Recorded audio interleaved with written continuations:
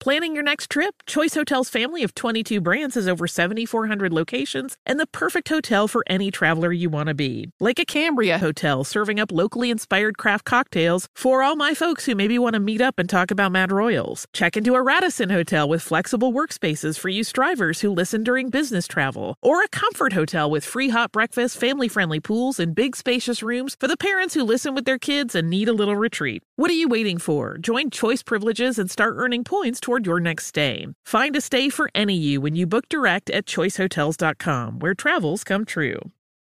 When you think about the future, what kind of technology do you envision? Whatever the future holds, artificial intelligence will undoubtedly be at the heart of it all. Join Graham Class as he hosts Season 2 of Technically Speaking, an Intel podcast, and hear from the minds transforming healthcare, retail, entertainment, personal computing, and more with the help of AI. Tune in every other Tuesday and explore the latest technology that's changing our world today and creating a more accessible tomorrow. Listen to Technically Speaking, an Intel podcast on the iHeartRadio app, Apple Podcasts, or wherever you get your podcasts.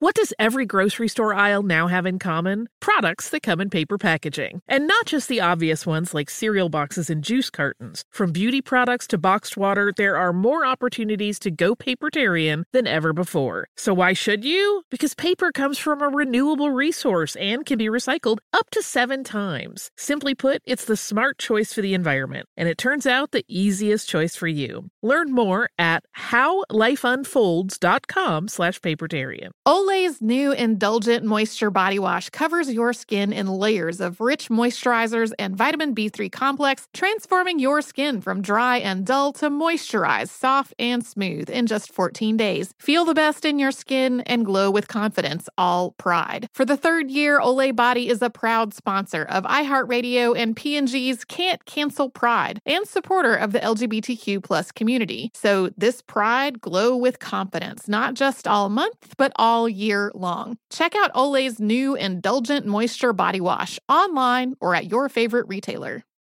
Welcome to Stuff You Missed in History Class from HowStuffWorks.com.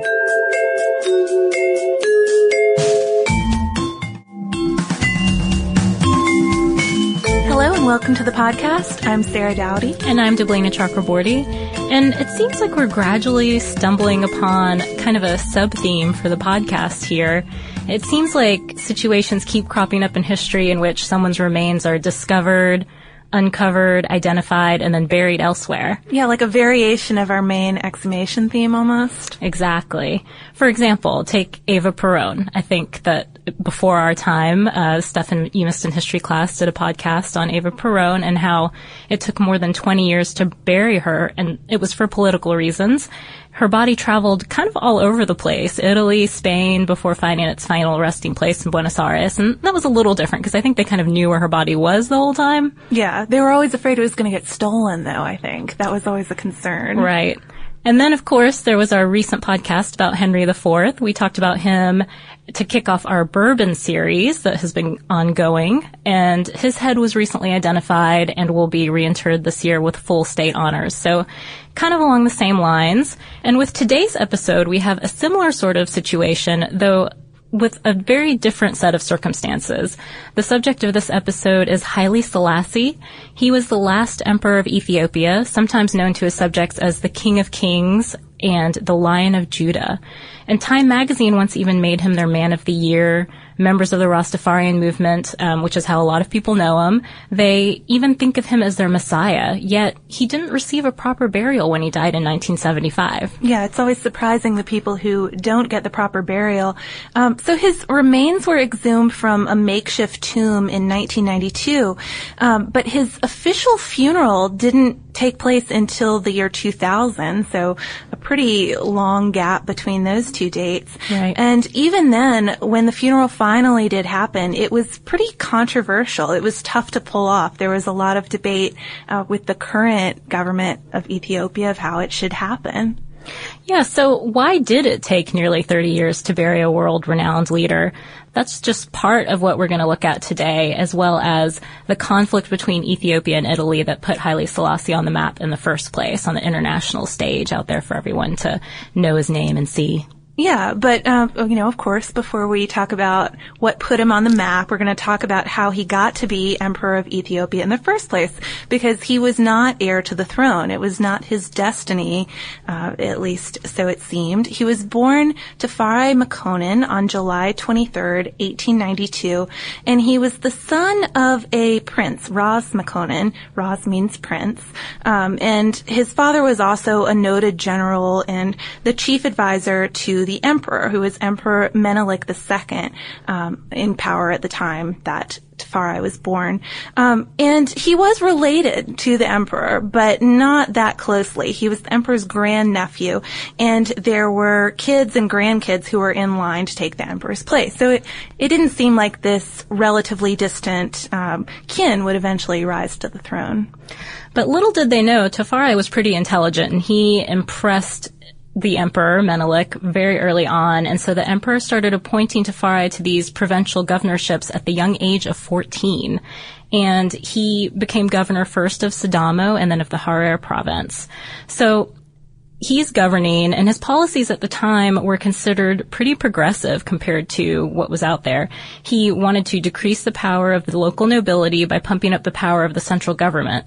So, for example, one of the things that he did was develop a salaried civil service. Yeah, we have our minds so much on Bourbons, too. This kind of reminded us of Richelieu and Louis XIV, centralizing the government with the king or with the emperor.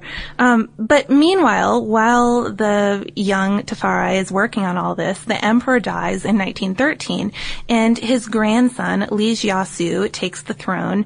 But this young man is not very popular, and not popular right from the start. Part of it was that he had converted to Islam, and the majority of Ethiopians at this time were Christian, so his subjects weren't particularly happy with that point. Tafari, on the other hand, who was a devout Orthodox Christian, he comes to represent the Christian resistance at this time. So the country's younger generation, they support him for this, and also because they're becoming enamored by his progressive tendencies. So with both of these things working for him, he's able to depose Li Jiasu in 1916, and that makes Menelik II's daughter, Zawditu, empress. But there's a problem with that, because at the time it was considered unseemly for a woman to rule in her own right. So Ras Tafari is named regent and heir apparent to the throne.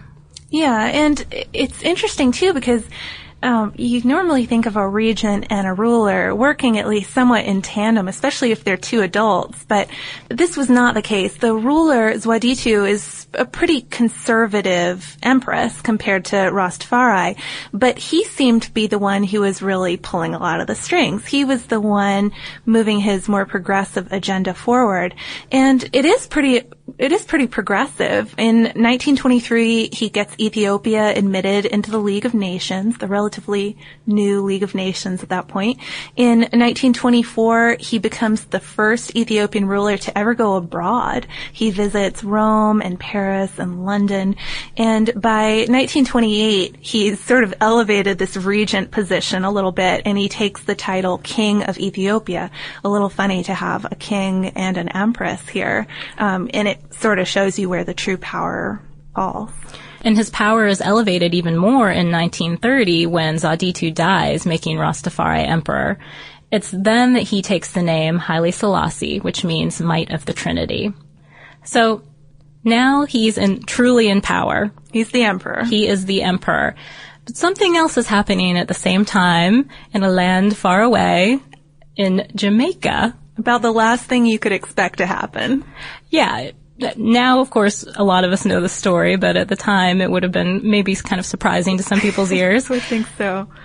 When Haile Selassie became emperor, it fulfilled a prophecy or a prediction that Black leader and founder of the Back to Africa movement, Marcus Garvey, had made years before. What he had said at that time was, "Look to Africa for the crowning of a Black king. He shall be the Redeemer." So when this comes true, so to speak, in Haile Selassie, Rastafarianism is born. It's obvious now where that name comes from. Ras Tafari. So a couple of primary Rastafarian beliefs are that the only true God is the late Ethiopian emperor Haile Selassie, and that Ethiopia is the true Zion, which was kind of a paradise on earth. And one of the key doctrines is that they'll someday return to Africa, from which their ancestors were taken as slaves. So those of you who maybe are fans of Bob Marley have heard some of this before. Bob Marley is very famous for being a Rastafarian, so... Yeah, but there's a weird element to all of this, and that's that Haile Selassie himself, who is being revered as the Messiah or as the only true God by Rastafarians, doesn't really go along with it himself because he's a devout Christian. So he never really accepts his status as a Messiah, as a deliverer, that these people sort of thrust upon him. I think that's what a strange deal to have going on there. Yeah, and I think when he was alive, people asked him about it. You know, did you know about this? Did you know that you're considered a Messiah? And he was just kind of like, yeah, I've heard that, but you know, I'm just a man. I think he just said, I'm just a man. So. Well, and he also, I mean, at the time at least, he had some major problems to deal with without thinking about how he was considered a Messiah by some. Yep. Pretty much as soon as he became emperor, he had some issues, primarily the rising tensions with Italy. Here's just a little bit of background on the situation between Italy and Ethiopia. Italy, which had colonized most of the Red Sea coast in the 19th century, had tried to invade Ethiopia before. Menelik's army had defeated the Italians back in 1896 at the Battle of Ottawa, and this was considered a big victory for Ethiopians and for Africa at the time. I think many sources have said that this was the first time an African army had actually met and defeated a European army in conventional battle, so big deal. Yeah, definitely a big deal. So if we fast forward, though, to Haile Selassie's reign, we have Benito Mussolini in power. He has by this point become dictator of Italy in 1922, and initially it seems like he's not that interested in Africa. In 1928, he even signed this treaty of friendship with Ethiopia, which at the time was the last African region that was free from some sort of European control. So it seemed like Italy was backing off. Maybe Ethiopia and Italy would be cool with each other. That was not the case, though, and it wasn't long before Mussolini started changing his opinion about the country and his intentions, and that may have happened for a few different reasons. Yeah. For one thing, it's possible that he wanted to avenge the 1896 defeat. Some people suggest that. Just conjecture at this point. But also, Mussolini, as we know, was a fascist, and part of the whole fascist doctrine is that the state should try to expand its sphere of power and influence. So that was one thing. Another thing was he kind of just wanted to stick it to the rest of Europe at that point. He thought Italy had gotten a raw deal at the end of World War I. Great Britain and France had both increased their colonial holdings, and Italy didn't really get its share of the spoils from his point of view. Yeah, so he was looking to make some gains. And the trouble officially started in December 1934, and that's when a Royal Ethiopian force drove out this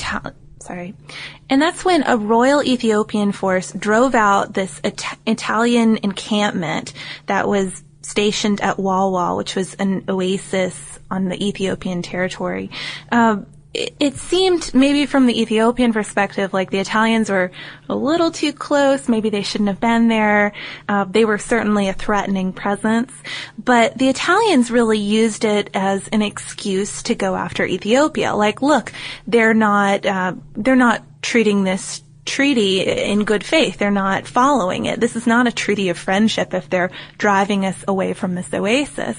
And so they start to gather up their forces in East Africa or the East African colonies to eventually mount an attack on Ethiopia. Right. So Haile Selassie sees this coming, and he's pretty freaked out about it. He appeals to the League of Nations at this point, but they really don't take any serious steps to stop the Italians from waging an attack. They issue kind of slaps on the hands, threats and promises. At one point, they restrict trade with Italy, but this doesn't really work either because countries involved, especially Britain and France, won't really commit to it. And there's a reason for that. There is. It's Mostly because members of the League, particularly Great Britain and France, as I mentioned, don't want to upset Mussolini too much. They wanted to keep up an alliance with Italy against Nazi Germany, so they didn't even really consider taking military action to defend Ethiopia at the time. Yeah, they don't want to alienate Italy, and their own European concerns seem to trump those of Ethiopia. So on October 3rd, 1935, Italian troops start making their way to into Ethiopia. And the Ethiopian army faced them, but they were just not prepared for modern European warfare at this point. The Italians used air power, and this kind of sounds like it's right out of World War I combined with World War II almost, but the Italians basically crop dusted the Ethiopian troops with mustard gas. And the Ethiopians suffered 3 times as many casualties as the Italians.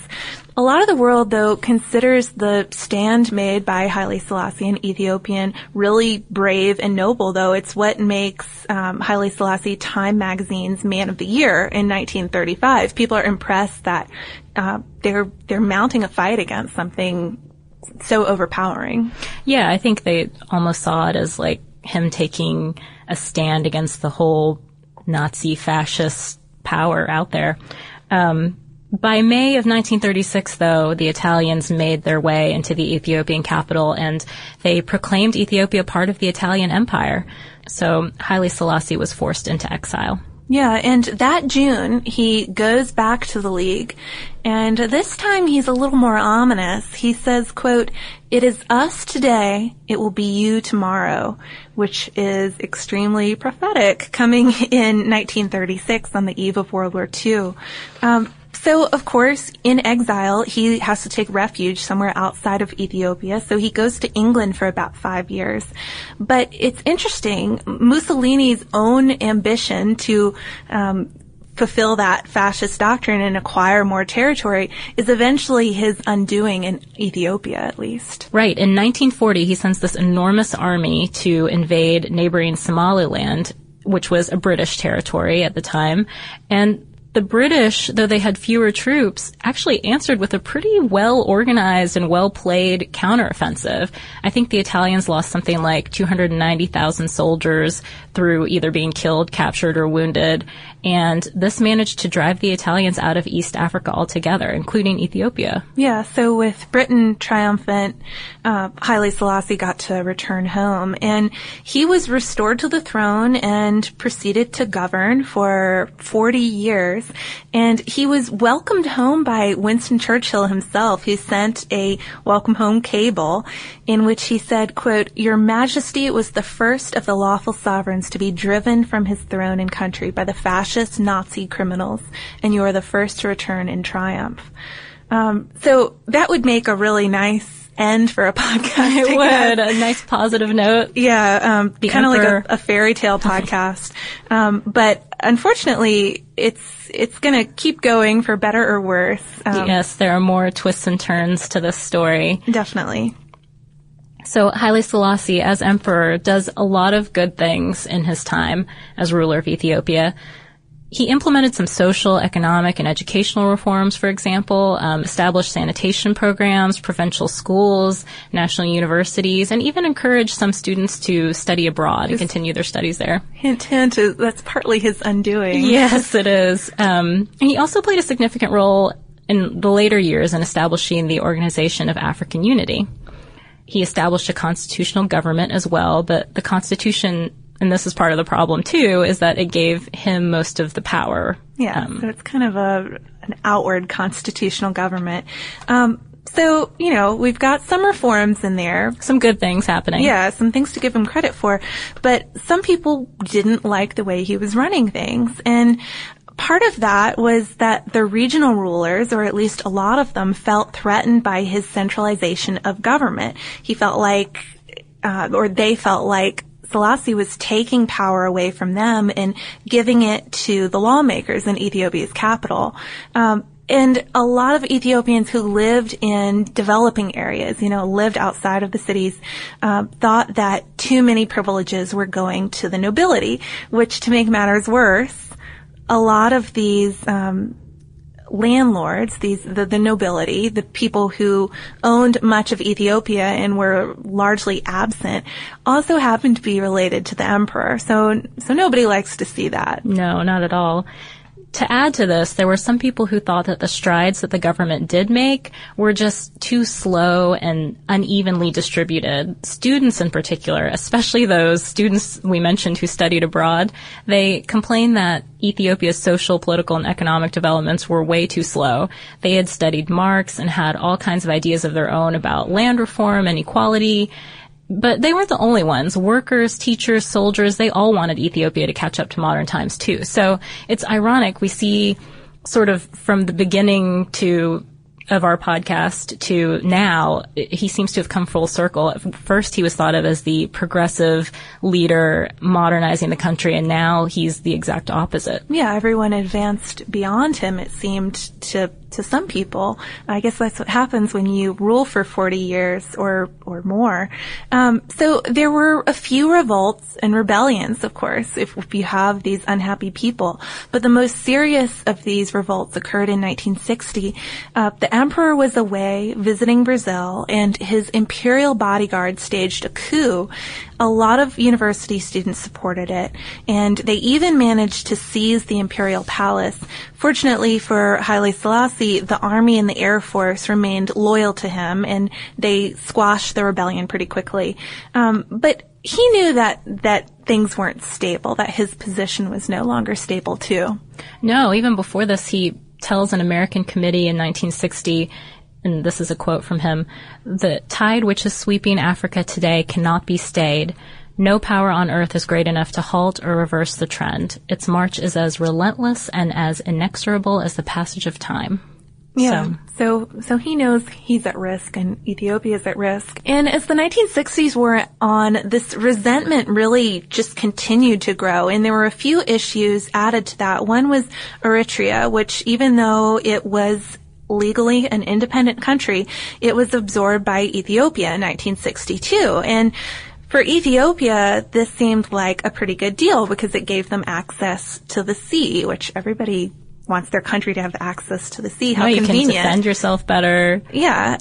But a lot of Eritreans opposed it from the start, and they formed the Militant Eritrean Liberation Front, which the acronym for that is ELF, to protest this being absorbed into a country that they didn't want to be part of. Right, and there was something else that happened that kind of added to Haile Selassie's unpopularity at that time. Majorly added to it. There was a famine caused by drought, which wasn't that unusual in Ethiopia, but the famine that occurred between 1972 and 1974 killed several 100,000 Ethiopians, and many felt that Haile Selassie just didn't really do enough to help people. They suggested also that the government had tried to cover the whole situation up. Yeah, and so there were protests, and the situation became really desperate. I mean, starving people and potentially a government cover-up is going to make the populace really angry. And on September 12th, 1974, the emperor was deposed, finally successfully deposed, in a revolution led by a Marxist colonel named Mengistu Haile Mariam. And some accounts say that Haile Selassie was driven from the imperial palace in the back of a Volkswagen with people in the streets jeering at him. So really undignified exit for this emperor of 40 years. Yeah, and 11 months later, Haile Selassie was dead at the age of 83. At the time, reports said that he died of natural causes, but many actually suspect that he was murdered. In 1996, his valets testified in court that when they found his body, there was a strong smell of ether in the room, which suggested to them that he had been suffocated or perhaps strangled. Yeah, and Mengistu does give the emperor a burial, so it's not as though Haile Selassie's body is destroyed or lost immediately. But he's said to have interred the body vertically, head down, next to his office latrine, and then covered it with 2 feet of concrete to, quote, deter a ghost who has reason to be restless. And this is pretty unrelated, but I couldn't help but think of Dante's Inferno. This is the punishment for simony, which I guess if you think about it long enough with Messiah and Emperor stuff thrown in, you could work out some sort of connection there. but clearly a very undignified burial. No, it wasn't, but he did get a more dignified burial later on. His body was exhumed in 1992 after the fall of Mengistu's government. And at that time, he wasn't buried right away. His remains, I should say, there wasn't a body at that point. His remains were put into a small coffin that said, "Do not open." They put a sign that said, "Do not open," because they weren't quite sure what was going to happen with it yet. Really weird, isn't it? I mean, it's a little strange. And there are a few attempts to bury him, get this "do not open" box in the ground somewhere, but things just kept on getting in the way. There were arguments about how the funeral should be run, whether it should be this state funeral for a former emperor or some sort of hush-hush private family affair. And I think once when they tried to hold it, elections got in the way. So things kind of kept putting it off, but it finally happened in November of 2000, and it was attended by one of his daughters and many, many grandkids, and Bob Marley's widow was even there. There were a few Rastafarians there, although it's interesting to note that most Rastafarians don't believe that Haile Selassie is dead. Oh. Yeah. How about that? But Bob Marley's widow does, if she was at the funeral, I would assume. Well, maybe she just came to pay her respects in general. Yeah. But in addition to them, I think there were somewhere around 10,000 to 15,000 people as the total turnout. So not nearly as large as you might think it would be. Decent, I guess. But not a tiny family funeral either. Right. And there was this great 2001 story in the Canadian magazine Saturday Night, and it follows one of Haile Selassie's grandsons, Beata Makonnen, who was living in Canada at the time, through all the events of the funeral, and he kind of recounts his time growing up with the emperor. And I just wanted to mention it because I thought it was a really cool story, and it really, I think, shed a lot of light on who Haile Selassie was. I mean, we've been recounting throughout this episode what he did, but what kind of man was he? What kind of man was he? So just to end off the podcast, since it's been kind of a sort of depressing end and decline, we wanted to just say a few things about who this guy was. Yeah, he was a workaholic. That's probably not too surprising. He was friendly with President Tito of Yugoslavia, who would actually convince him to take vacation. So it's pretty bad if you have like a fellow president having to tell you to kick off at the end of the day. Yeah, but he did do it. He would go on vacation and take all his grandsons and daughters with him, or the ones that were around at the time. And so he had a little fun now and again, I guess. He also was said to have a gravitas that made even close members of his family fall silent. So imposing presence. Mm-hmm. He was also very concerned about decorum. He didn't want you to interrupt his morning exercises, for example, because he thought that no one should see the emperor doing something so undignified. So his grandson in this article relates like running in the morning to go visit him. And he said sometimes it'd be great and you'd run in there and everything would be cool. But if you interrupted him during his exercises, you would definitely get in trouble for that. Just imagining the barbells dropping or something, hollering. But he did like his grandchildren. I mean, that has probably already come across with these family visits and stuff. He spent a lot of time with the kids, and his grandson said, quote, "You could ask him about the most serious aspect of politics when you were 7. He would answer you as if you were his equal, and he'd question you and challenge you so you could see the other side." So I guess he does seem to have an interest in youth and education that's pretty consistent throughout his reign, and that goes along with treating a kid like somebody who can converse as an equal with you. And a really caring side, too, I think. I was telling Sarah earlier about the story and how he mentions the emperor himself would pour the grandkids milk in the evenings. So they would all kind of gather and he would give them their evening milk himself. And the milk ceremony. Right. But the grandson mentioned that most people had left by the time the revolt came around. So, you know, he had thought he would leave too, but then when he came down to get the milk one night, there were only 2 of them, and Haile Selassie said... 2 grandkids left, right? And Haile Selassie said, "Is it just you 2 tonight?" And he said, the grandson in the story, Beata, he realized at that point that he had to stay because there wasn't anyone else. So very quite loyal touching, grandson. Very loyal grandson. And so that's just to kind of give you, I guess, show that there are two sides to the story. Some people still disagree with his policies during his reign, but there may have been another side to him, too. Yeah, so you can have the family man, the popular ruler, the unpopular ruler, and the Messiah. A lot going on. Yeah, a lot going on. A very complex man, but a really interesting one to research. But I think that's all for Haile Selassie today. Yeah, and that's, of course, kicking off several episodes we'll be doing throughout February and, of course, beyond on Black History. We thought it would be neat to start it with Haile Selassie. He's well known, but maybe people don't really actually know that much about him. Right. Okay, so this brings us to listener mail.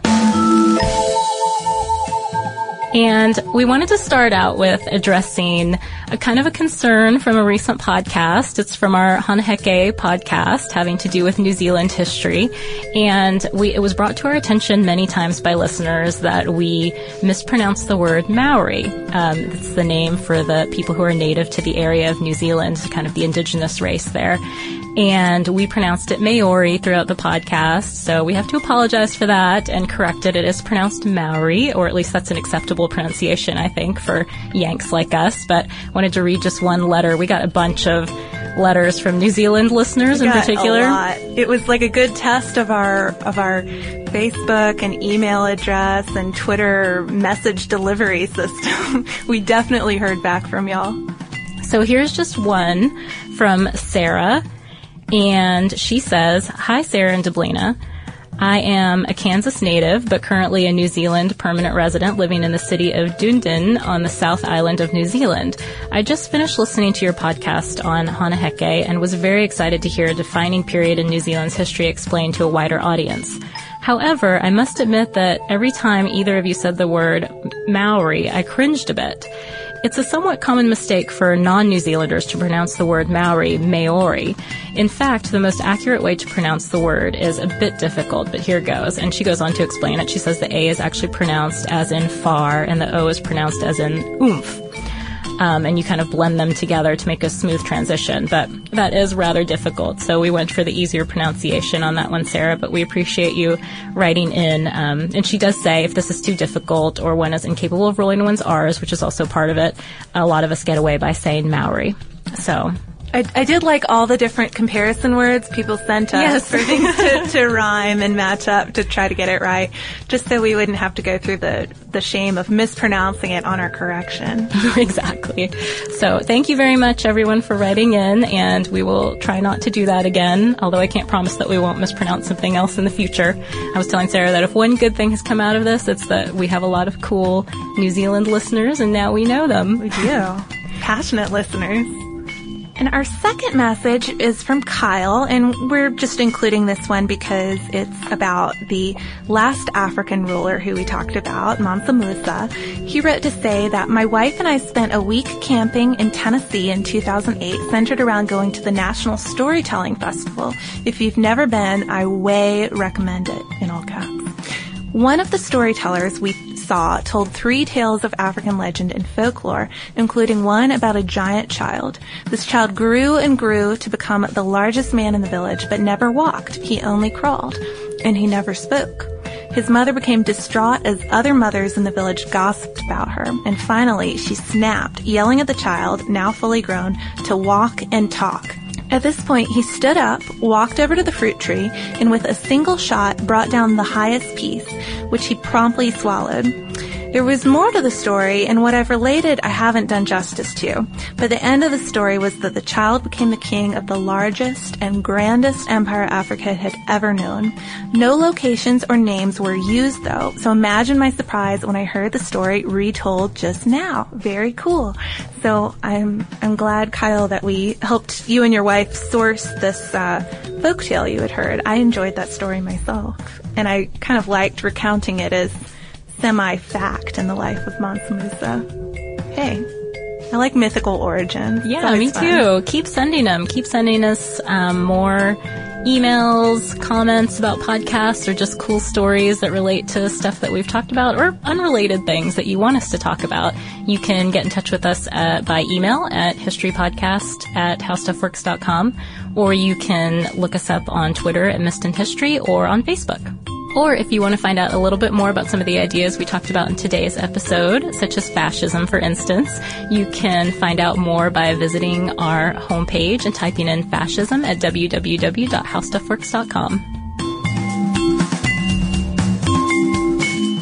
For more on this and thousands of other topics, visit howstuffworks.com. To learn more about the podcast, click on the podcast icon in the upper right corner of our homepage. The How Stuff Works iPhone app has arrived. Download it today on iTunes.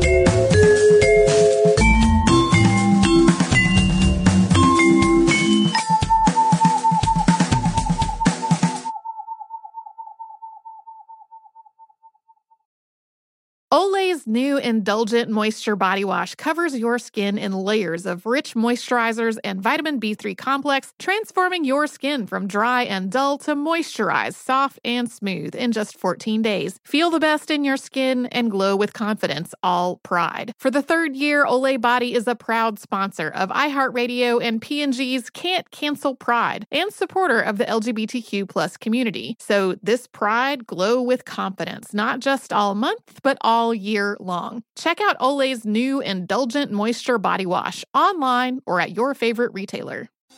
Thinking of popping the question? Diamonds Direct has an offer you can't miss. This month only, buy a natural diamond engagement ring of 1 carat plus and receive a free natural 1 carat diamond tennis bracelet valued at $2,000. Imagine giving her the ring of her dreams and her wedding gift all at once. No one provides education, selection, and value like Diamonds Direct. Your chance to get a free tennis bracelet from your friends at Diamonds Direct won't last long. Details at diamondsdirect.com. This is Malcolm Gladwell from Revisionist History. eBay Motors is here for the ride. With some elbow grease, fresh installs, and a whole lot of love, you transformed 100,000 miles and a body full of rust into a drive that's all your own. Brake kits, LED headlights, whatever you need, eBay Motors has it. And with eBay Guaranteed Fit, it's guaranteed to fit your ride the first time, every time, or your money back. Plus, at these prices, you're burning rubber, not cash. Keep your ride or die alive at ebaymotors.com. Eligible items only. Exclusions apply. With every CBD product claiming to do something different, it's nearly impossible to decide what's best for you. Lazarus Naturals pioneered the farm-to-front-door model of transparency, where they handle each step of the production process to ensure quality, potency, and consistency. Scannable labels allow you to see the test results of your hemp batch, so you can be confident in the safety and quality. Visit LazarusNaturals.com today. Lazarus Naturals, committed to improving your life as well as the world around you. Not available in Idaho, Iowa, or South Dakota.